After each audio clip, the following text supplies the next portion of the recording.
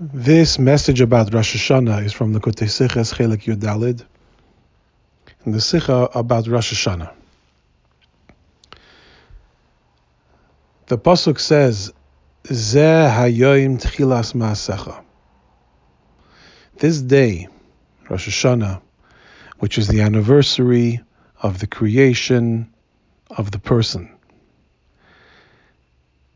is the fulfillment of all of creation. Everything created before then, everything physical, everything spiritual, their purpose was created on Rosh Hashanah when Adam was created. Because the reason for Hashem creating the world was his desire for Adira B'Tachtoinim, his desire to have a dwelling place in a physical realm, but more specifically, the desire that Dira, that dwelling place, that home,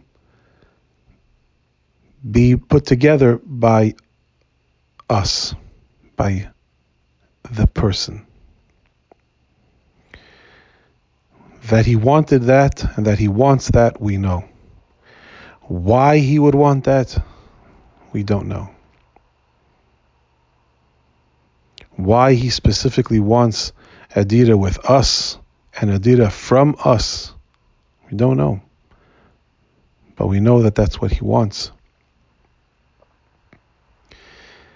We know that despite all of the ruchnius, despite all of the spiritual splendor that exists, what Hashem wants is the involvement from us, mere mortals, flesh and blood, our involvement. And never is this more evident than when Rosh Hashanah falls out on Shabbos.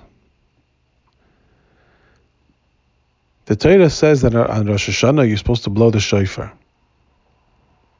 And the Rambam points out that the mitzvah of blowing the shofar is the deepest, most mysterious chayk in the Torah, Agzeres HaKasuv, a mitzvah with no reason, because it is representative of the whole theme of Rosh Hashanah, which is the purpose of creation, Adira B'Tachtoinim, created by us, which is also the greatest, deepest, most mysterious thing the world has ever known, that Hashem wants us.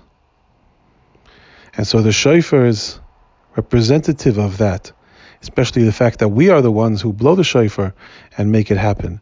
It's a perfect symbol of the great mystery of Hashem's love and need for us. And when Rosh Hashanah falls out on Shabbos,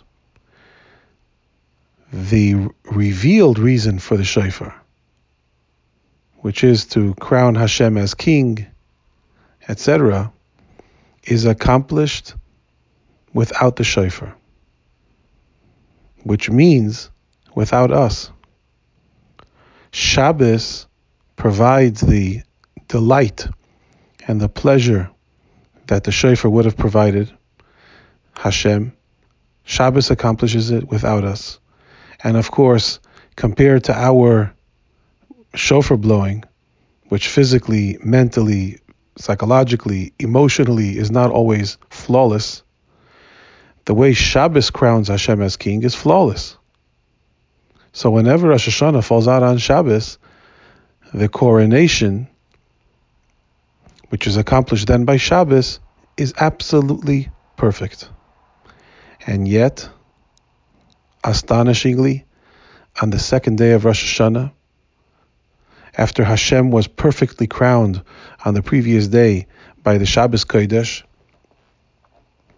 Hashem asks us to take a shofar and to crown him.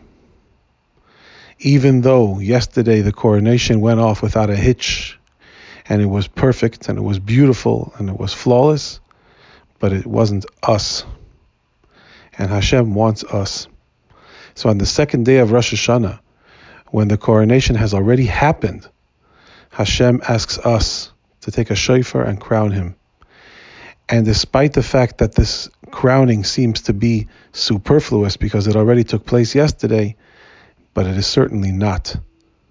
Because at the end of the day, what the Eibishter wants, what Hashem wants, is us. And that's why we say, before we blow the shofar on the second day of Rosh Hashanah, we say with Hashem's name, Asher Kiddushanu b'mitzvaysav v'tzivanu, about the mitzvah of shofar, and then, as if this never happened before, as if yesterday didn't happen, we say Shechiyanu v'kimanu v'giyanu lizman hazeh, that we are crowning Hashem. Because yesterday may have been beautiful and perfect, but it did not involve us. And the greatest secret and the greatest joy in Yiddishkeit is that in Hashem's eyes, it's all about his connection with us.